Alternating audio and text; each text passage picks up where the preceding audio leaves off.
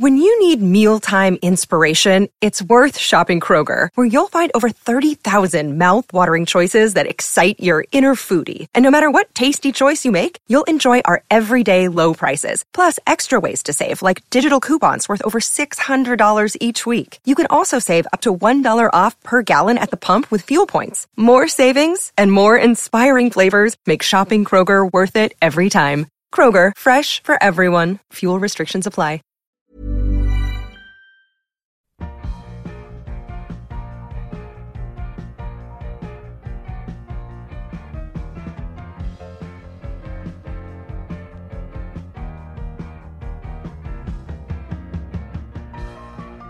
Hello and welcome. For the next 40 minutes, we're examining one of Ireland's largest and most influential institutions, namely the Civil Service.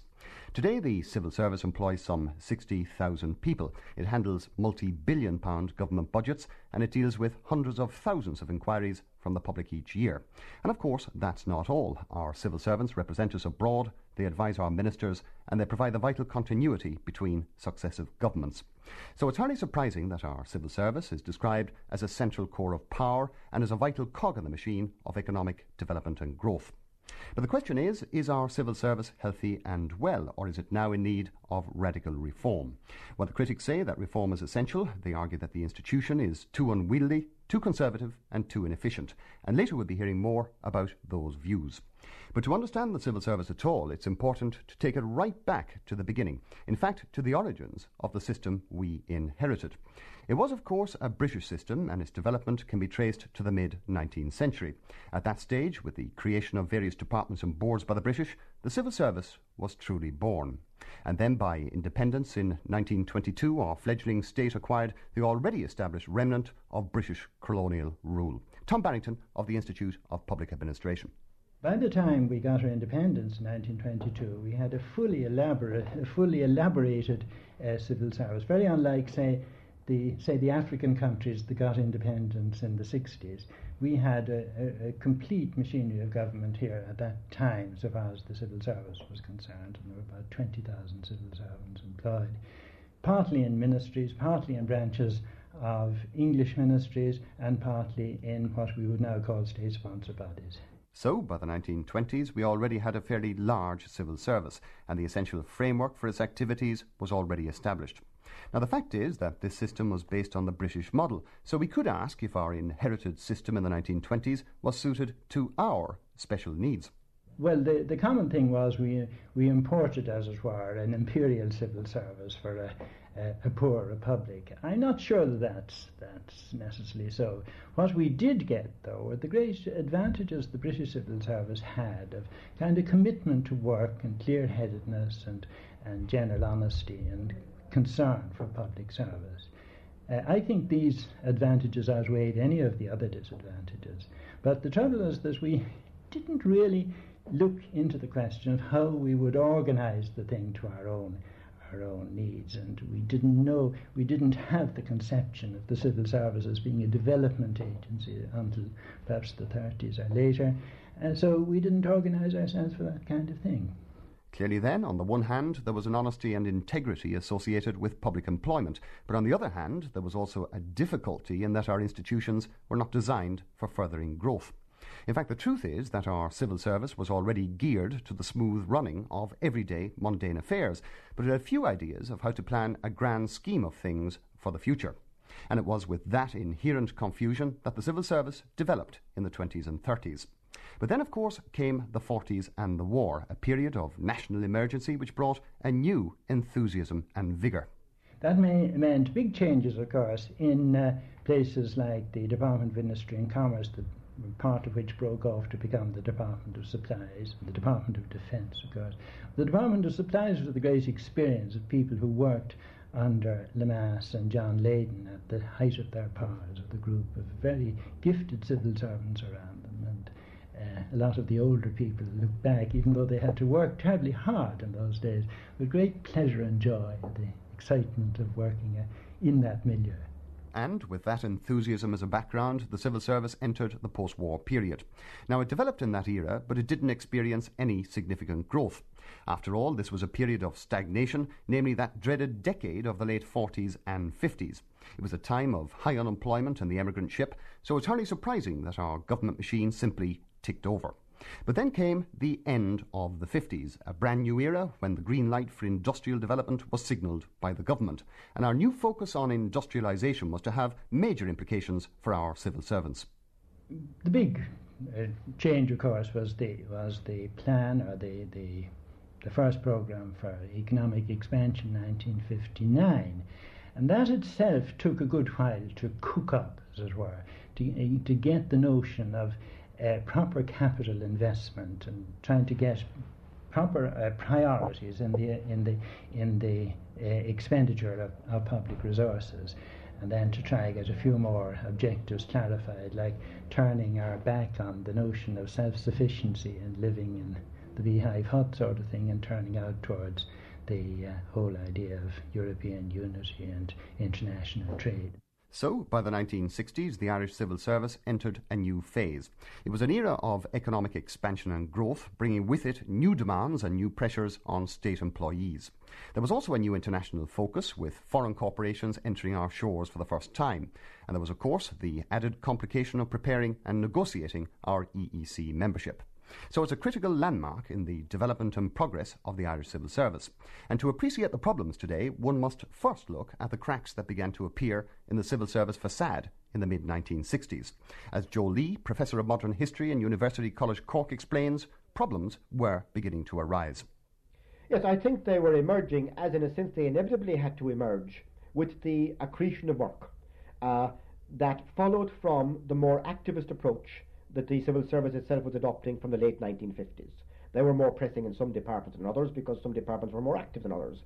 But it was inevitable that if your approach towards your job changes, if you are looking for things to do rather than hoping things won't happen, so to speak, that the old structures, which were based on the premise, remember since 1924, that the job of the civil service is to try to prevent government from doing too much. And that was broadly the attitude of, I would say, the majority of civil servants. Certainly was the attitude of the senior circles in the Department of Finance, that government is best which governs least. If you're going to change that, then inevitably those structures will not suffice for the more activist attitude now being adopted. Problems then for the civil service in the 1960s. In fact, essentially a difficulty with old, outdated structures that could hardly accommodate the new injection of dynamism. But the simple fact was that civil servants were faced with more work than ever before, and it quickly became clear that officials were becoming bogged down in the everyday details of running the government machine. Yes, I think that would be widely accepted. And again, it's partly inevitable. As institutions grow, the decision-making structures in those institutions do not normally change pari passu with growth. What happens is senior decision-makers take more and more on themselves. They get overwhelmed by detail. They don't always have time to even step back and realize that that's happening. It's a gradual development. And before they know where they are, they don't have the time to stand back and ask, what's the problem? That led to conflict between both within departments and between departments, who were sometimes pursuing not merely different but diametrically opposed policies, not out of choice, but because they had so little time to step back and ask what's happening on the wider scenario. How is what we're doing relating to what other people are doing? Now, of course, it's the minister's responsibility ultimately at Cabinet to try and resolve those ambiguities, but then the minister himself is frequently bogged down in detail also. By now then, work priorities in the civil service had clearly gone wrong. There was too much time spent on mundane affairs and not enough time to stand back and ask just what policies needed to be devised. But there was one point mentioned there, namely the role of the minister, and that was now to become an issue of special concern. As far as the law was concerned, the minister was responsible for all the actions and decisions of his staff. In fact, he was referred to in legal terms as the corporation's soul, which means simply that he was personally accountable for all his department's decisions. Now, that was a law dating back to 1924, but remember, these were the 60s, and the new work pressures made a mockery of the minister's responsibilities. It was no longer possible for ministers, if it ever had been, to conform to the role of ministerial responsibility in full. There was now just too much happening. There was no way they could master every aspect of the work of their department. Even if they wanted to, many of them would not have had the technical ability or the technical competence to understand the actual nature of the work in the more technical areas. Broadly speaking, their task now was to bring political judgment to bear on the implications of the policies proposed by their expert advisors within the civil service. In addition, you must remember, of course, that ministers were becoming even more saturated into constituency matters in terms of re-election and so on. That is part of their task as a TD. It's part of the challenge that's presented to any TD in the Irish political system, that they have to attend to constituency matters. And a great deal of ministers' time, as of ordinary TD's time, has to be devoted to constituency matters. There is no way within a 24-hour day that by the mid-1960s a minister in any major department could have combined his ministerial responsibility role with his TD representational role adequately. So, in short, ministerial responsibility had become a central problem in our public administration. But there were other problems as well, not the least being the difficulties now encountered in recruiting staff of the highest calibre. After all, this was a period of growth, and no longer did all the bright young school leavers look to the civil service for gainful employment. The civil service traditionally recruited many of the best brains in the country. It had done that almost effortlessly down to the late 1950s because there were so few other jobs around. I mean, where did a bright boy look? Whether he was a bright leaving certificate student, whether he was a bright university graduate. Unemployment was a perennial problem. Emigration was high. Industry was not flourishing. There were some openings, but not very many. The civil service and the church, you could say, creamed off the best minds in the country.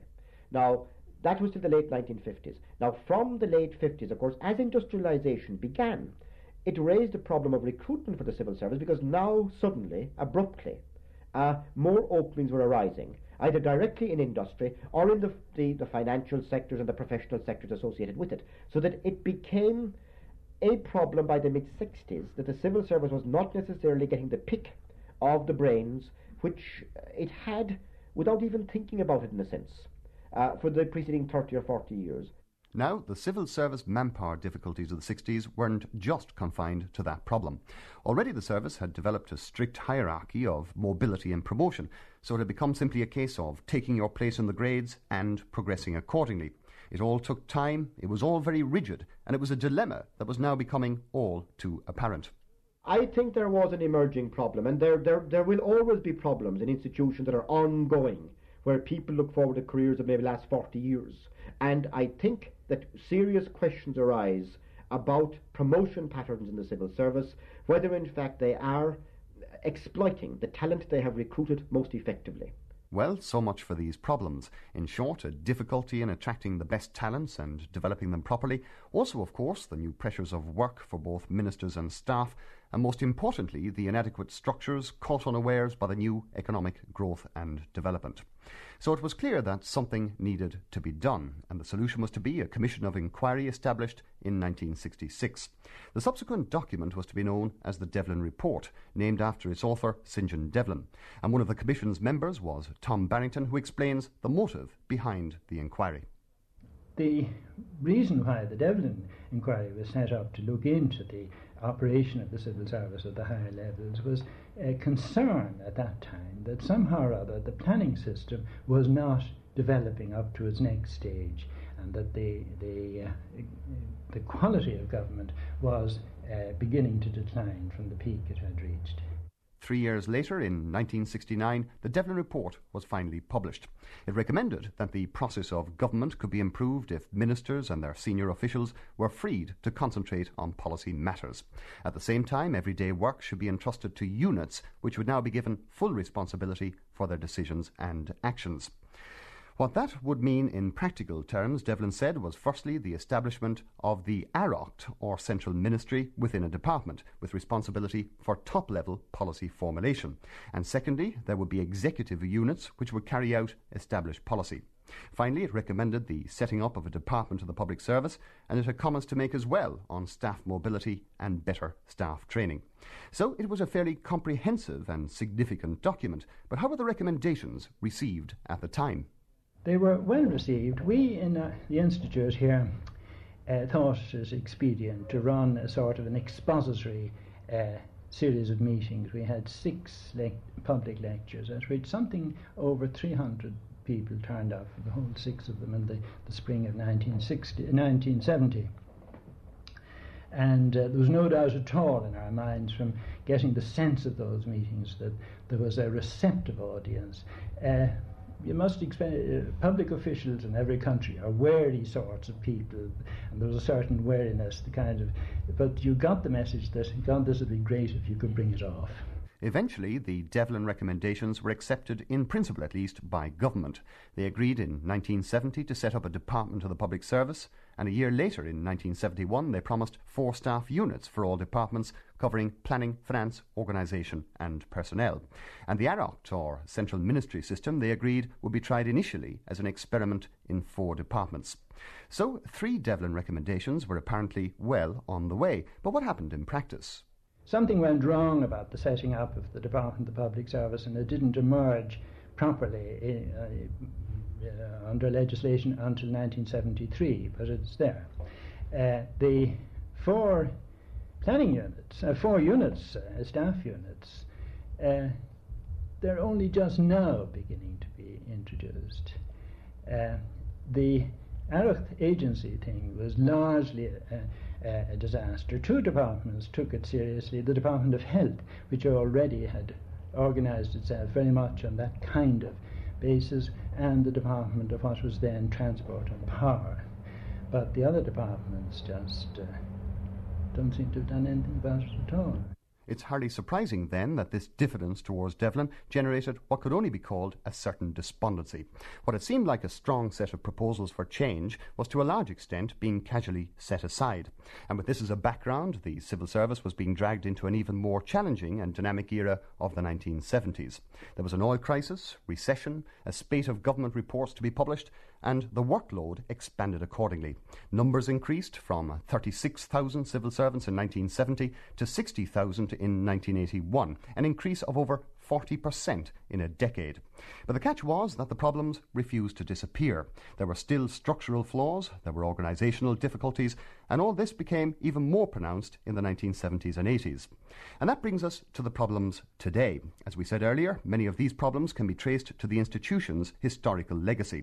And not the least of these problems remains the issue of ministerial responsibility. It was a dilemma in the 60s and 70s, but is even more problematic today. We could ask, are we now still lumping ministers with simply too much responsibility? Tom Barrington. I think the problems were lumping the wrong responsibilities on them. You see, it was all very well in 1924 when they devised this system of the minister as the only man to take the decision. I'm almost certain that the biggest or the most commonest organisation, the drafters of that legislation, knew was the kind of village shop, where the owner of the shop was there and he was dealing with all the decisions and buying and coping with the customers and rubbing them down and deciding who'd get credit and who wouldn't and all that sort of thing. But think of Fergal Quinn trying to run Super Quinn on that basis. Now, it just isn't on. And yet we're still trying to do that kind of thing. So ministers are being pulled away from the important business of governing the country. The view of Tom Barrington. But it's worth hearing as well the reaction of a civil servant on the ground. One former senior official who worked with 3 ministers is Tygo Carroll. And the way he puts it is that ministers are still being snowed under with everyday work. There's no doubt about it. Ministers are overburdened and have been overburdened with day-to-day work. And they have not, the system does not permit them enough time for reflection, enough time for reading and studying reports of the various policy options open to them, reading reports of the experience in other countries, for example, which become available directly from our embassies abroad or through international bodies. And of course, given his position of responsibility, there's equally a problem with delegating that responsibility back to a civil servant, isn't that correct? That is so, and this is quite a serious dilemma, and it is a difficulty for a minister who, after all, still has the responsibility and who is naturally interested in the interest of his constituents and those who elected him. So, a clear-cut problem there with ministerial responsibility. And despite the Devlin report, there's no indication that change is on the way. Now, there's a second major problem that remains in our civil service, and it's worth examining again. It's, of course, that difficulty with manpower. The point is that the manpower dilemmas of the past linger on, and many would say that they're causing frustration amongst our civil servants. Remember, almost half of our civil service is under 30 years of age, and for the young people employed, there clearly are serious difficulties. What's wrong is that they're not getting the kind of opportunities to exercise their responsibilities, to make their own careers. They're put into slots and they've got to wait until the system moves for them before. So you get a sort of a monkish approach, a wholly non-attachment to the world, which was almost certainly the thought that was in people's minds way back in the past. But that's not the world we're in now, I'm afraid. The monks aren't quite as plentiful as they used to be. Now that's point number one, but there's more, this time relating to the promotion and mobility difficulties associated with civil service employment. As we heard earlier, the personnel structures are rigid, to say the least, so is that also posing a problem?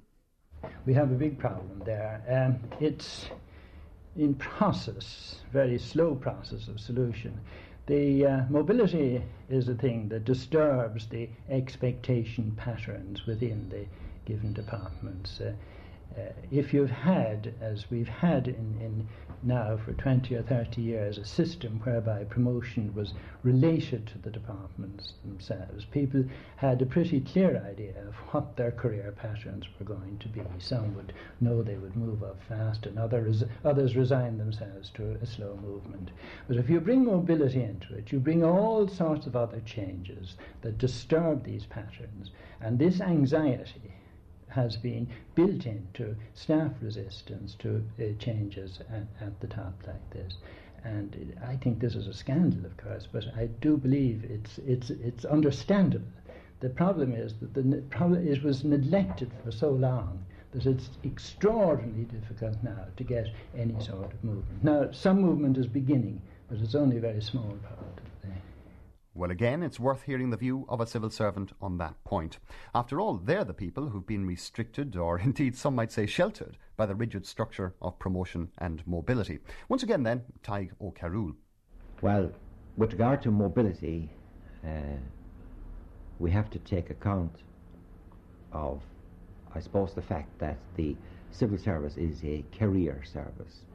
People enter the service in the belief that they are embarking on a career. They see opportunities for advancement. It would be unfair to say that everybody is thinking about promotion every day of the week, but they do believe that there are certain opportunities which should be open for them. There is a grading structure, fairly rigid grading structure in the civil service. There is, for instance, the main administrative and executive grading system. There are what is called departmental grades, for example, in the revenue service and other services. And thirdly, there is the professional and technical area. And these people have traditionally moved in their own spheres. And we're talking here about the question of having one big service where there would be interchangeability and where people would be promoted from one area into higher positions in another. One very specific problem here relates to the professional area.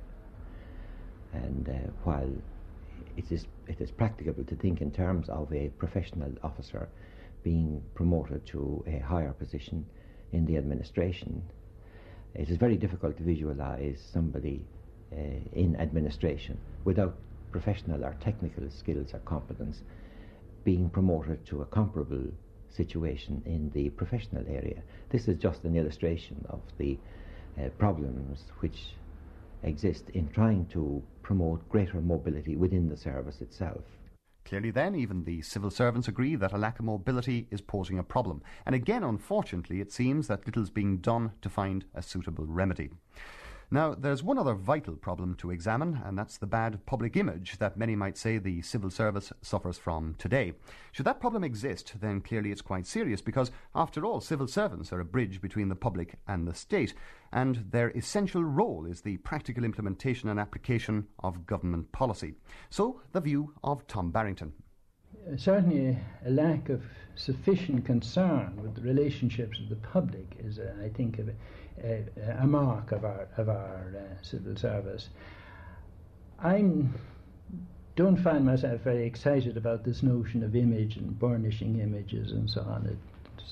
I don't think this is but where the problem is, as I see it, is that we haven't got systems by which the citizen who needs information, the citizen who has a grievance, the citizen who wants to play a bigger part in the life of the community, and so on. We don't have these systems, and we therefore have a gulf between ourselves and the citizen, who are our masters, and then suspicion grows up and doubt, and then you have this extraordinary brokerage thing going on with the TDs and trying to bridge this gap.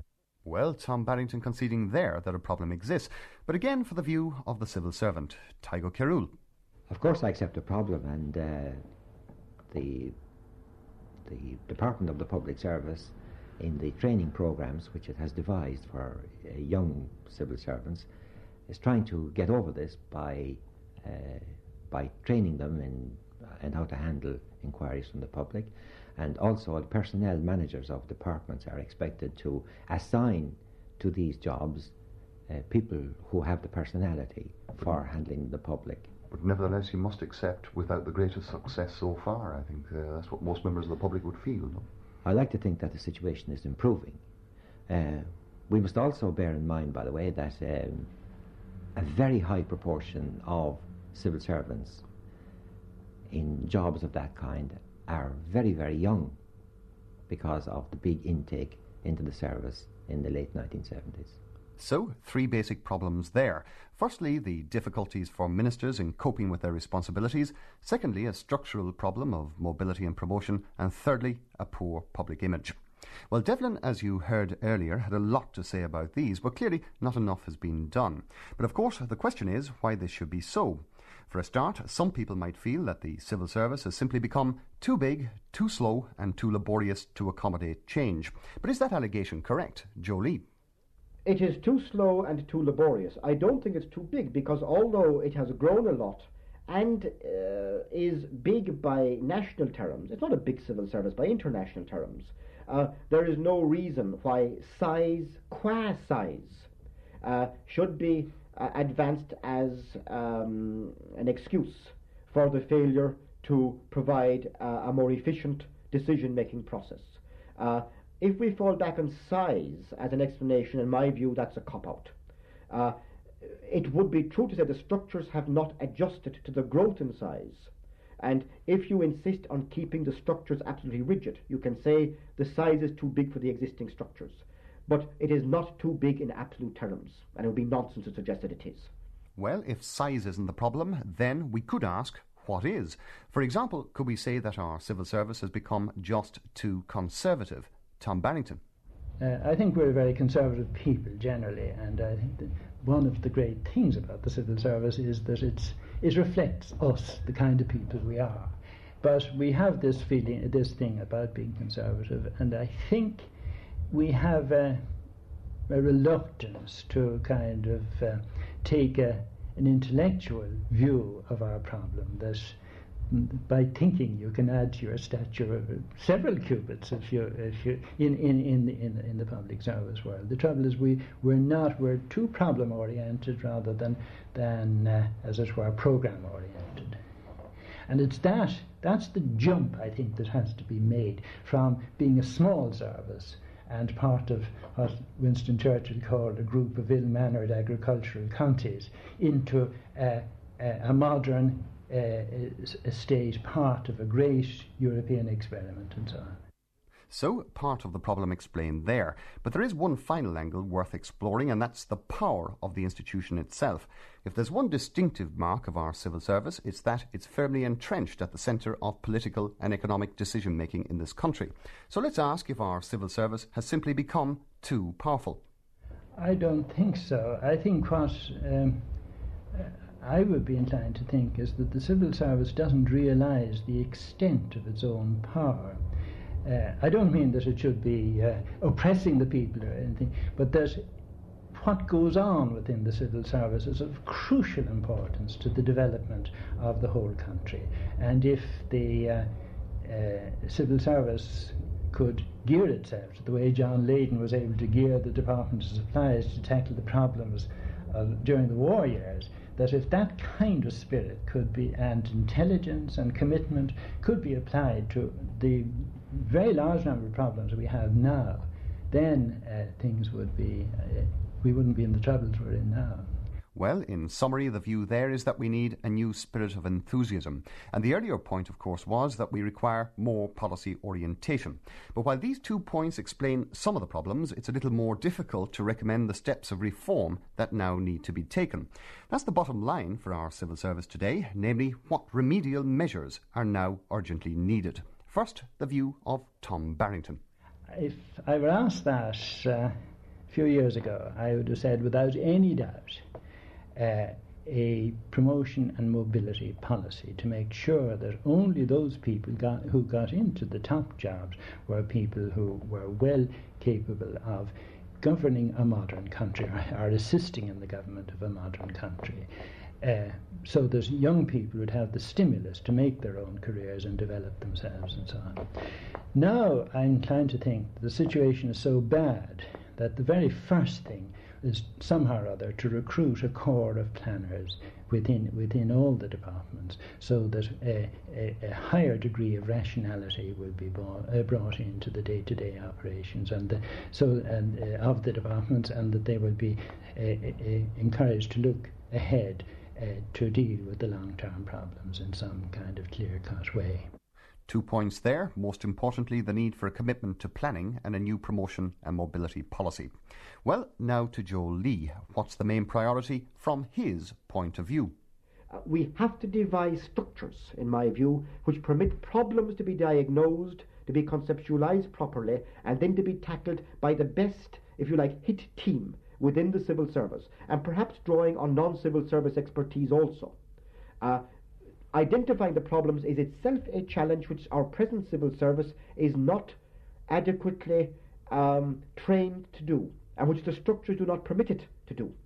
So there has to be basic thinking about structures which permit identification of problems and then solution of problems by the most appropriate, best qualified team, irrespective of their institutional base within the civil service. And the main point there is the need for identification of problems and the appropriate structures and crack teams who could tackle them properly. But there's more, again from Joe Lee, this time the recommendation concerning the delegation of responsibilities within our civil service. I think the time has to come when, through the allocation of specific responsibilities, the public allocation of specific responsibilities to specific civil servants, that the success or failure of individual civil servants will become much more evident.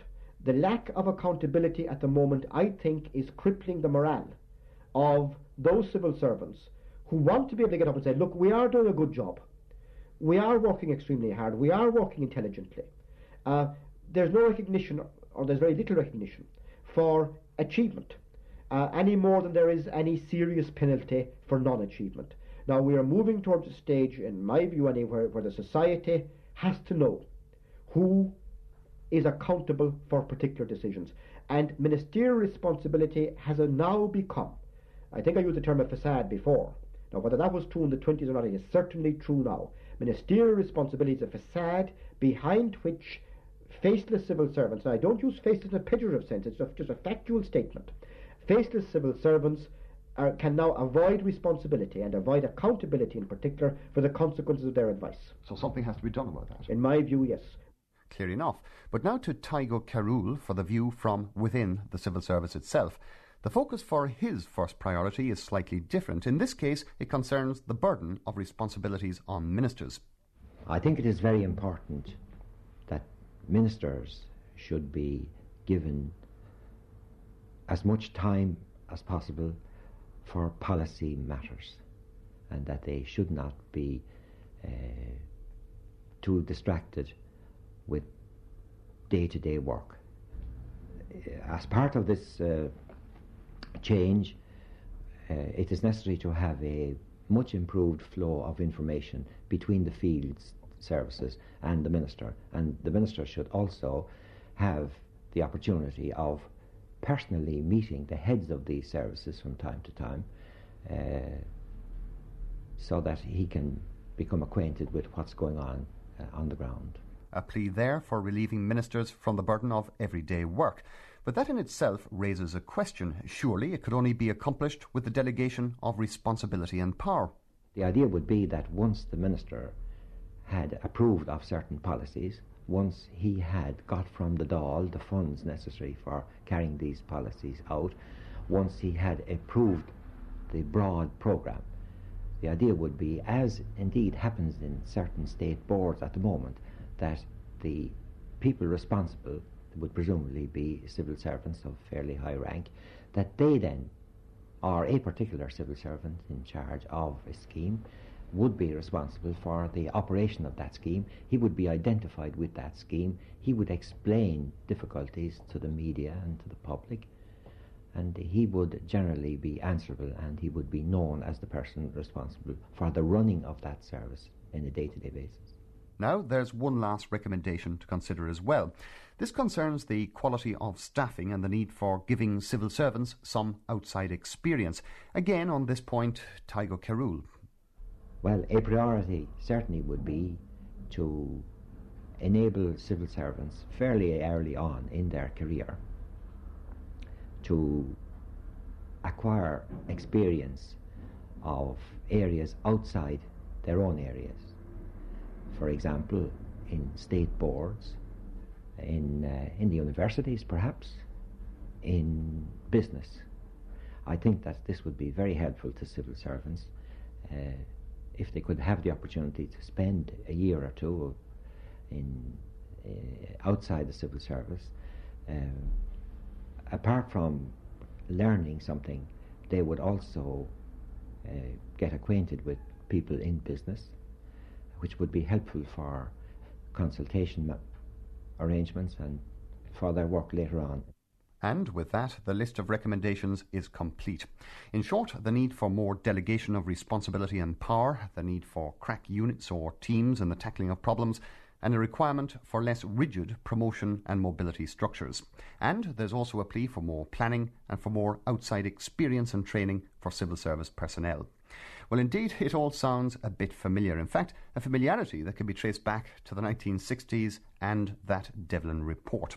So, does it all just add up to the need to reconsider the Devlin recommendations? My own view about this is that I think the Devlin analysis is reasonably correct, and I think the proposals are reasonably sustainable. But I'm not for saying they are the only possible ways of tackling problems. And if other people have better ideas, for God's sake, let them be produced. But what's happening now is that the Devlin analysis is being given some sort of lip service, but is not being applied in practice. And nothing else is being put in its place. And we just cannot continue to drift on in this way. And that sentiment is echoed by many observers of our civil service today. The fact critics say is that the problems continue, and they argue that they're likely to worsen. They point to the future, where it's clear that the demands will be greater, the problems more complicated, and the need for imagination and efficiency more pronounced than ever before. And it's an era that will require a greater and a better response from our civil servants. Few would dispute that something needs to be done, but it's finally worth asking if anything is likely to happen. So, on this, the 25th anniversary of the Institute for Public Administration, the last word on that goes to Tom Barrington. Administrative reform is not a very successful operation in any country. Nearly every country during the 60s and 70s had commissions for changing and for improving the public service, but very little has happened anywhere, unfortunately. I think that doesn't mean that we should sit on our hands and do nothing about it. I think that somebody has got to take this seriously. After all, government is not only a question of the politicians, very important, the politicians, but government is a partnership between politics and administration. And the two partners have got to be working up to the limit of their capacity to get this government out of this country out of the mess that it's in. We had a good period, perhaps 10 years, from 58 to 68. We kind of slowed down from 68 to 72 or so, and now we've been going downhill for the past 10 years. We've just got to arrest that decline and try and bring a lift again. And I think the public service, and specifically the civil service, it has a key role to play in this, just as it did in the 1950s.